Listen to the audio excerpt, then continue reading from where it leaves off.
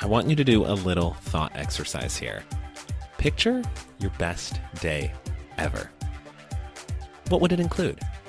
Would you have a nice workout in the morning? Maybe go for a walk, a run, a swim if you've got a pool nearby? Would you have a little ice cream treat? I was just writing about milkshakes for another article I'm working on. Maybe you'd have a nice milkshake covered in caramel. Well, not covered, though, because too much caramel. Ooh, that's dangerous. But just the right amount. Maybe a little bit of chocolate sprinkled in there, too. Mwah, chef's kiss. Maybe you'd have some dog cuddles. Maybe all of that positivity could set you up for success to have your best day ever. Whatever your best day ever looks like, Mike Fata wants to help get you there. Mike Fata is an entrepreneur with multiple 9-figure exits. He's also the author behind the new book, Grow, 12 Unconventional Lessons for Becoming an Unstoppable Entrepreneur. And Mike will be the first to tell you that his journey to entrepreneurial success, not really the most conventional one, which is why unconventional is in the title of his book. Amazing how 2 and 2, you can put it together like that. Mike grew up with a poor single mother, dropped out of school as a teenager, started a company, nearly 20 years later sold it for almost $500 million. Today, he works with all kinds of different entrepreneurs, whether as a coach, an advisor, an investor. So he's got a pretty great sense of what works, what doesn't work. Through it all, Mike maintains a very genuine and authentic personality, which is a key driver to having a successful business. You, of course, need a good product and need to provide value, but people are driven by the story, why you're doing it.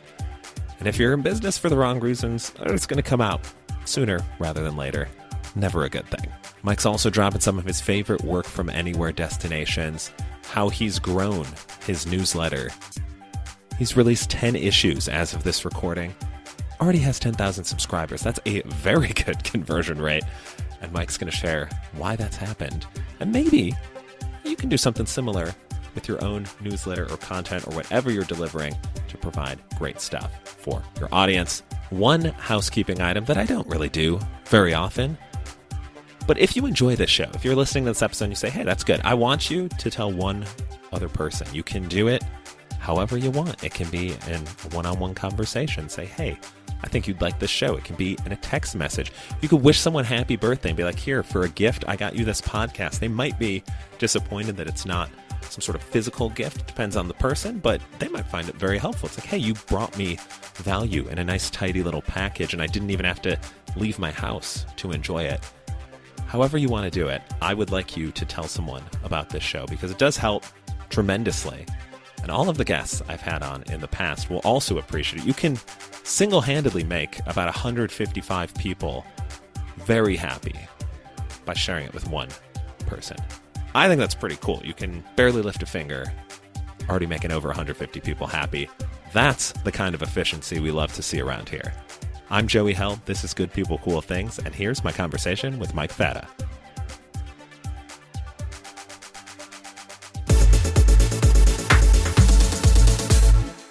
So to start off, can you give us your name and your elevator pitch, but also the elevator that we're riding on? Yeah, thanks for having me. My name's Mike Fata. I am a 25-year entrepreneur and focused on health and wellness, and kind of found my success in the hemp foods, commercializing the hemp foods movement. But now I'm an investor, advisor, mentor, and helping a lot of other entrepreneurs.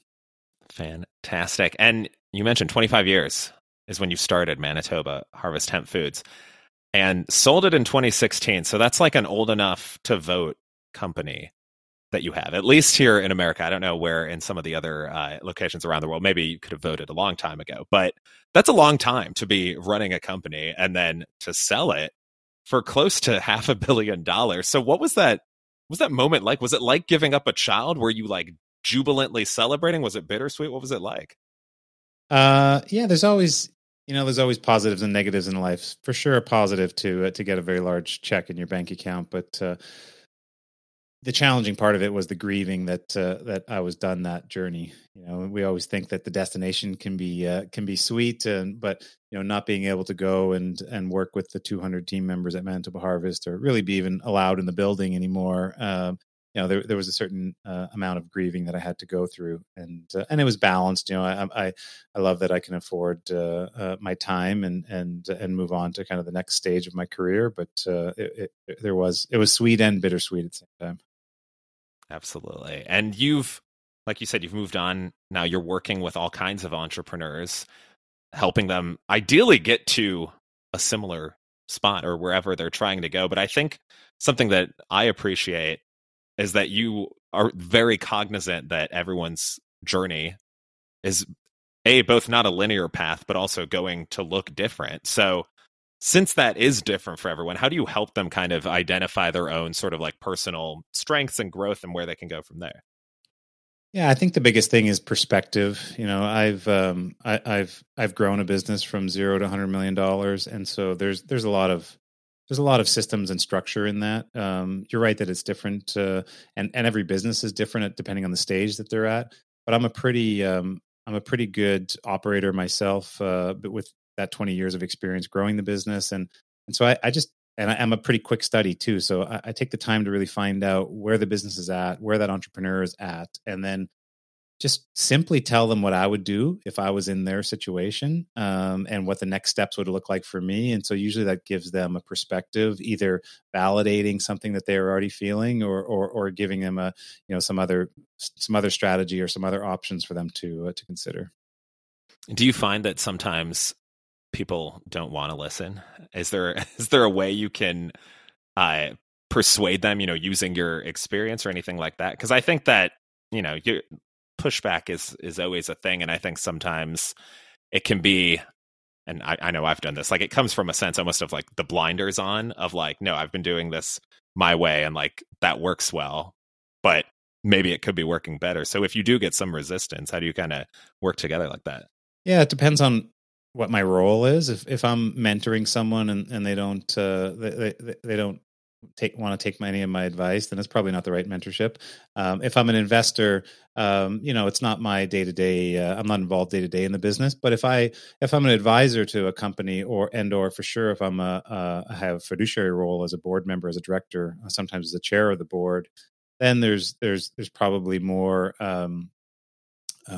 There's more governance and controls around that if it is a very strategic decision. But I'm very open and want to really again understand where the founders, where those entrepreneurs are really at in their journey, and not be not get out of perspective. I see too many times people that are successful in business think there's just one way to do it, and for sure there's not. There's many different paths in life, and so the more awareness that entrepreneurs can get on what are all these different paths for them for where they're at, usually is the most helpful.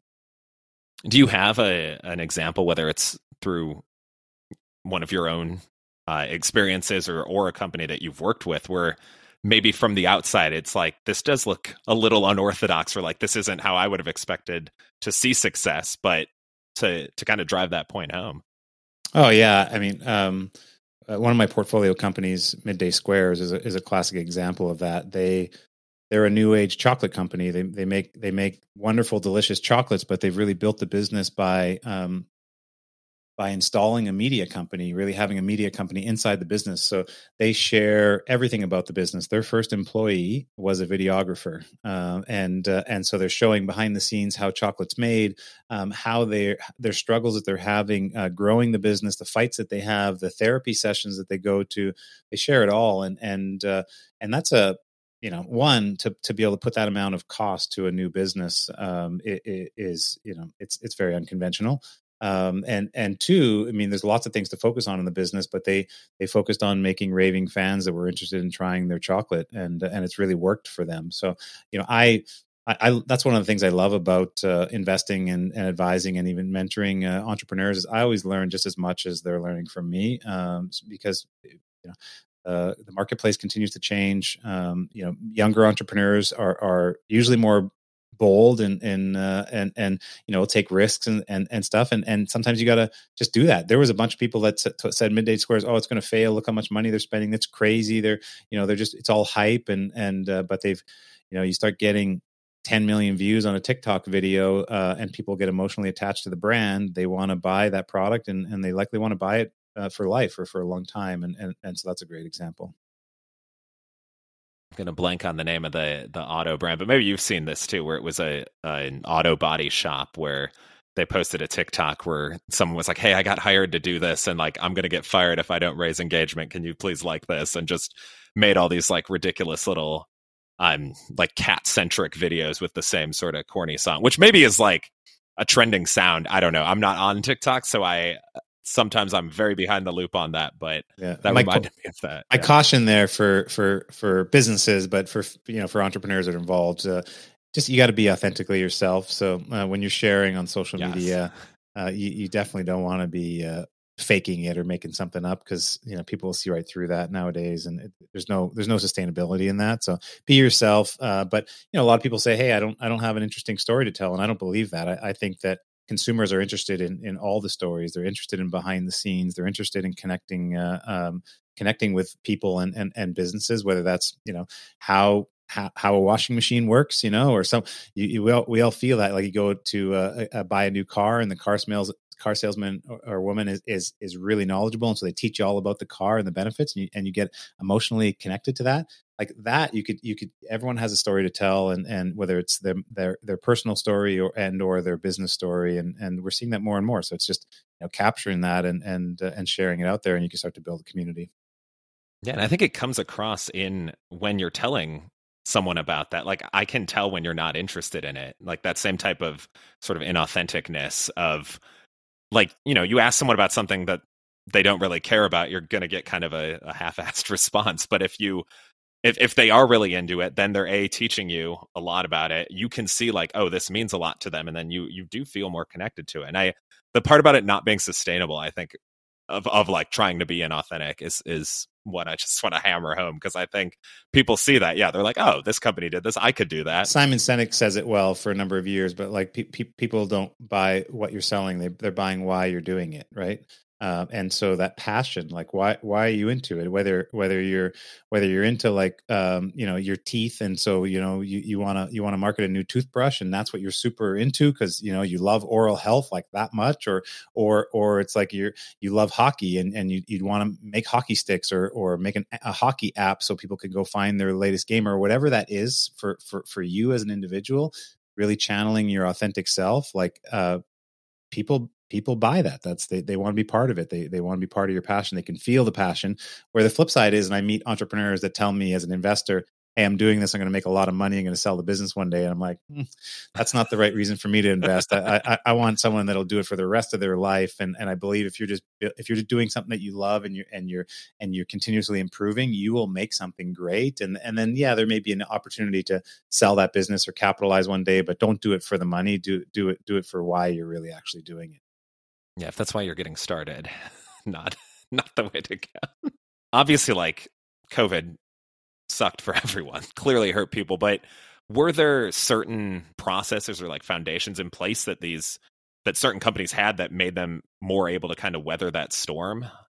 Yeah, for sure. In the natural products industry, a lot of the products are food and supplement products. So healthier, better for you foods and supplements that gave you energy, boosted immunity, helped with sleep and calming. There's a bunch of categories that just really boomed during COVID, but it was also how those businesses were structured to bring their products to market. So ones that had already a component of direct to consumer aspect of their business, or had a partnership with Amazon or some of the online retailers, were really well positioned to capitalize. Where if someone was over reliant on stores and then all of a sudden stores are closed, or they're restricted, people are going in there, but they're not really shopping and looking for new products. Those businesses were maybe a little bit more harmed. And then same thing as businesses that were already well prepared to share their story digitally through social media, through their website, through PR. There was a lot more moments because people were at home and in front of their computers, in front of their phones, more watching and getting their kind of entertainment in that way. So there's definitely a separation of businesses that were kind of better set up for COVID, and then ones that weren't even in our industry. A little bit of a 180 here, but you're also a single father of two and homeschool your kids, which again, because of COVID, probably a situation a lot of people found themselves in over the past few years, at least having to kind of support that, because it's tough. It's tough to learn over a Zoom call when you're in that that young and like still kind of learning that way. But how have you balanced that, because you're still involved with all of your the entrepreneurs you work with, but then also homeschooling your kids? And personally for you, what's the subject that you struggle with teaching them the most? Great question. Yeah, well, I'd say it's a lifestyle for me. I've one of the benefits of after we sold the business, even before that, last couple of years, I was working from home more of the time, and so my kids were homeschooled before the pandemic, and so we already had a routine where there's part of our day is hanging out as a family and eating and socializing together. Part of our day is learning together, and I'm helping them with their subjects. We have we could buy some the grades and the materials, but I find myself where maybe some parents live that, or many parents live that through COVID, but even not, they're helping kids with their homework. Homeschooling, you're just kind of doing the homework during the day instead of maybe at the end of the night, and so I've always been good at math and science. Those are kind of easier ones for me. But even then, I dropped out of school when I was 13, 14, and a lot of what I've learned has been self-taught or taught through business. So thankfully, YouTube has instructional videos on most subjects, and so the textbook has the paper base and the walkthrough and even the quizzes and tests. But if you need a 5-minute tutorial, you can likely find it, and so it's knowing kind of what to ask for through Google, and I use that as a solid backup for the things that I can't actually walk them through in the instruction. I like it. Every once in a while, I'll get through a friend's sibling or something like that. Like I'll see a little bit of like what homework is being given now, and I'm just like, this has changed since I was in high school for sure. Yeah, well, and hey, so the world's changing. We never had any cell phones where you could just Google something and to pick up an encyclopedia to kind of learn something new. Now it's not even like web search. It's AI, and like things like Chat GPT, where they can robust answers the AI can give you, or write an essay, or help you with writing a poem, whatever it is. And so, the skills that are going to be needed, I think, for kids now and over the next 10 or 20 years are going to be much different than when I was growing up anyway. Do you remember the first question you asked ChatGPT? I asked it to write an essay on myself, and that was early enough in the beta that now they don't do that. They turned it off. They won't allow you to take public figures and give you kind of a. But it did write a full biography on and I was just blown away. There was a couple small errors in it, but I was generally blown away. And again, that part's changed, but I've learned a lot about and use it on a regular basis, and I've learned that very much like Google, when Google first came about, it's the prompt. Like, do you know what you're asking for? If you're looking for a bookstore, is it a bookstore in a certain city on a certain street, and then you'll find that one you're looking for, and so the prompt is very, very important. But you can do anything from put your workout regime together, or have it bake you a new recipe based off an old one, write a test, or I think it's incredible. It's only just going to get easier for people as a plugin. Yeah, I like the cooking idea from it. As someone that is trying to have you tried for sure you could you can get it to put a meal plan, a healthy meal. You just hey, here's what we're eating, here's the allergen restrictions, here's how much protein we want to get, and it'll put a whole meal plan together for a week, and then it'll put the grocery list together off of that. Like, when have we ever had that? That's really that's really an assistant, and I'm just blown away thinking of where that technology can go as more people get super passionate about advancing it forward.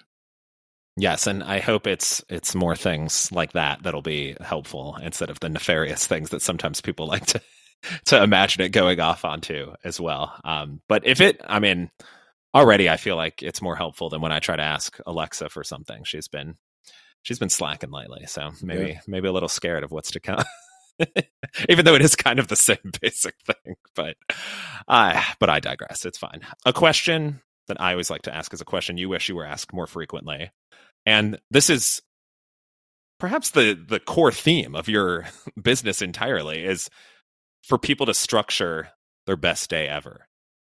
So if you can distill it into a few minutes, how can people structure their best day ever?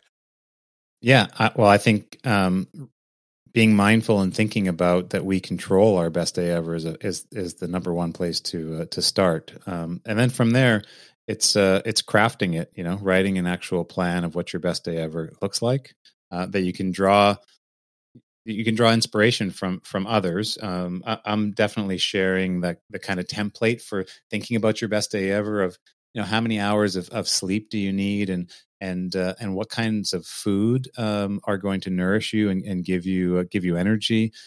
What kind of exercise is going to are you going to feel passionate about so you do it? Actually, what is your loving time with your friends and family look like? How are you going to add more adventure to your life and to your day? So there's a number of prompts, and I have them in the book, just to walk people through to start thinking. Oh, okay. Well, I can actually put some of these things down, and that's what my best day ever looks like. Are we going to accomplish that every day? No. Does it take time from when you, especially for a lot of people that are not living their best day ever, to craft and start working towards it? For sure, it takes time and effort, but you know, we are happening to the world. The world's not happening to us, and so we need to have a clear plan on it. And I've just found, I've been working on my best day ever for like 20 years now, more than 20 years since I lost the weight, lost over 100 pounds, and took my health in order. And it's a continuous improvement exercise, but you have to be mindful that you can do it first, and then put a plan together, and then start chipping away at it. What's an exercise that you have found you enjoy doing? My full workout routine. So since I got into health and lost the weight, I do like full weight training.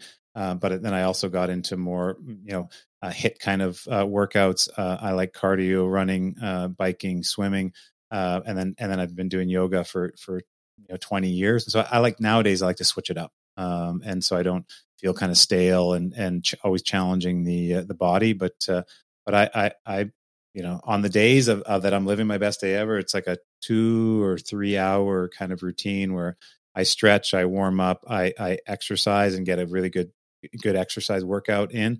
Then I get into the sauna and I'll sweat it up. Over the last year and a half, I've added ice baths, so I'll do some cold hydrotherapy and then some breath work and meditation. And I just feel amazing if I can do all that.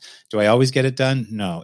Do I have an abbreviated version of it? Yeah. When I'm traveling or something, sometimes I'm working out in the hotel room and I have some stretch bands and I go for a long walk and so, but I'm always doing something. And if I have my time, now it's thankfully the majority of the time I'm doing my full routine, because it just fires me up, and I feel healthy and well, and really check that box first thing in the morning. It really is amazing how early exercise just sets you up for such a great day. And every time I forget that, I'm like, why didn't I? If am having a crummy day at the end, I was like, oh, I didn't exercise this morning. Like that probably factored into it. Now, you did touch on your book. You teased this book, Grow 12 Unconventional Lessons for Becoming an Unstoppable Entrepreneur, which comes out later this month. Congratulations. Very exciting. Yeah, it started pre-selling, and it just hit a number one bestseller on Amazon. So people are fired up about the book. Congratulations. Yes. And what can people, if they haven't pre-ordered it yet, what can they expect from it? And do you have a favorite lesson out of the 12? So why people would want, I think it's a combination of inspiration and motivation to realize that people can take an unconventional path to where they want, to the success they want to build in life. For sure, for entrepreneurs, because there's a lot of lessons in there of building business the unconventional way. So it's not about going to an Ivy League school and having rich parents and forming a business. It's about finding your passion, finding your purpose, building community, and giving back, and really letting that be the foundation of your business. Probably my favorite lesson. I think that's kind of like having favorite kids, but right now, I'm really drawn to the lesson on how to feel like you, how to discover and be mindful of your authentic self, what you bring to this world, and then really double down, triple down on that. Because I've realized that in myself and a lot of entrepreneurs that I've worked with, is that the more that you're authentically yourself, you're just going to resonate and build your community of like-minded supporters around you. So it starts with you, and so that's lesson number 3 in the book, and that's my favorite of the week. The old cliche is that, like, as soon as your book comes out, you're working on your next one. Do you have plans for future books from that, or is it like there's a lot of good stuff in here, let's celebrate this one? Yeah, well, it's not even shipping yet. So, but when I did start this journey like 2 years ago, and I've wanted to write my book just because, again, there's a lot of people that promote the conventional way of business, and I didn't grow up like that. Growing up with a single poor mom, dropping out of high school to start working, going through a whole health and weight loss portion of my life, and then very traditional to me. Getting into a weird business, being hemp foods, and making that $100 million success. Very unconventional. And so I want to share with other people that, it doesn't matter what your situation is. It can be unconventional, and you could build something, excellent from there. So that's very clear. As I've gone through the process over the last 2 years to write and now release the book, there has been feelings that maybe I'm not a one and done author, because I have more to share. I do have my newsletter that I write, The Unstoppable Entrepreneur, and so I'm sharing kind of mini lessons in that newsletter, and that's grown to over now more than 10,000 subscribers over the last 5 months that it's been out. And so I like writing. I like sharing my lessons for the benefit of others. I think it's as a form of mass mentorship.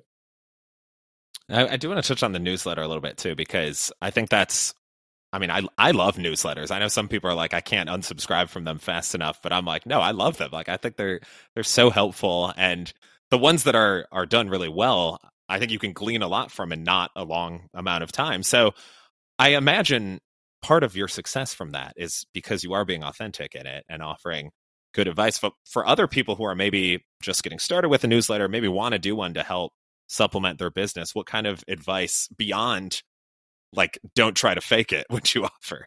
Yeah, well, you got to provide value. That's the number one. And I started providing value on social media first. I wasn't into social media at all, but like 3 years ago, I got into LinkedIn and I started to write, and that's really, really short form on social media like LinkedIn, and started sharing some of my stories and some mini lessons, and I started to build a community around that. And so for me, it was really about then taking that all that value that I was providing and making it a little bit more into long form, not super long form. I mean, the newsletter is, I keep it to under a 4-minute read, because I think that I think brevity is key.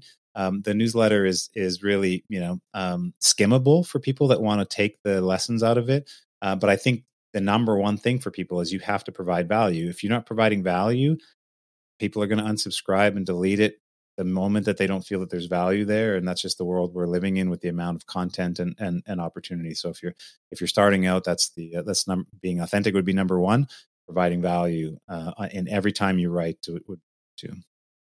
I like it. And sometimes I think too, like, you can be providing value for someone at a certain part of their journey, and then maybe they're like, well, I don't need this anymore. So I think, like, that's a good almost reminder too, that, like, not every unsubscribe is the end of the world, but, like, if it's happening en masse, then there's probably and you're not going to, it's not to say you're not going to get some churn for sure. Yeah. But hey, if anything that I'm doing, I'm thinking always about, like, continuous improvement, incrementally getting better. And so, to do that, you have to analyze your results and draw from that. I put out 10 newsletters and there's 10,000 subscribers. So that's like 1,000 subscribers new added very good newsletter.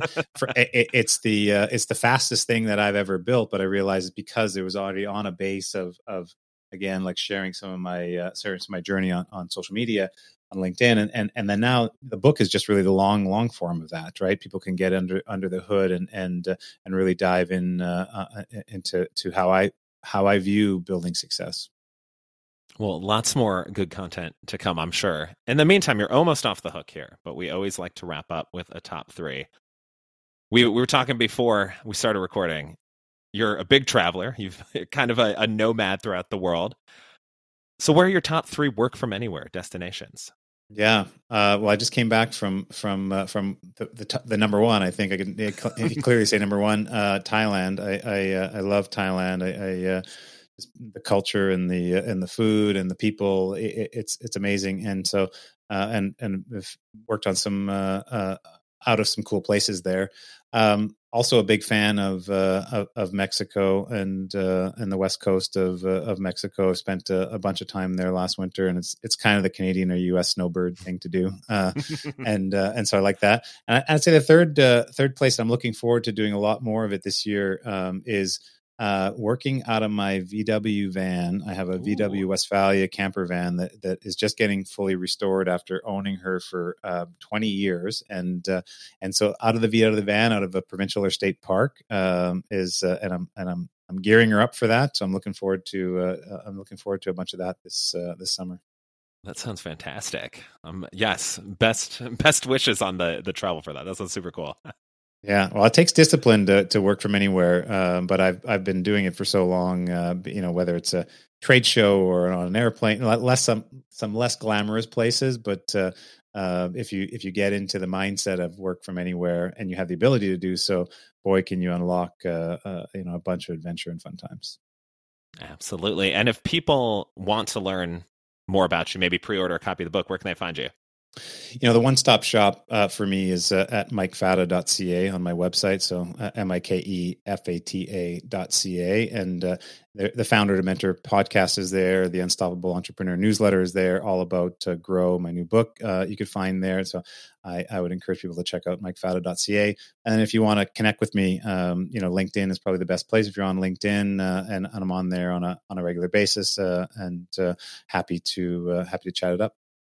Fantastic. And we'll have links in the show notes as well to all of those. Mike, thank you so much for coming on here. This was a blast. Yeah, man. Yeah, thanks again for having me. Yes, and continued success and safe travels, since it sounds like there's lots more travels coming up. Yeah, I'm home for a couple of days and off again I go. Well, in the meantime, we'll leave you with a corny joke, as we always end every episode with one. What did one nut say to the other during a game of tag? I don't know. I'm a cashew. Get after it today, people. Good People, Cool Things is produced in Austin, Texas. If you were a fan of this episode, go ahead and hit that follow button. That helps more people hear the show. You can send me a message, joey@goodpeoplecoolthings.com. Thank you to all of the guests who have been on Good People, Cool Things. You can check out all the old episodes via goodpeoplecoolthings.com. As always, thank you for listening, and have a wonderful day.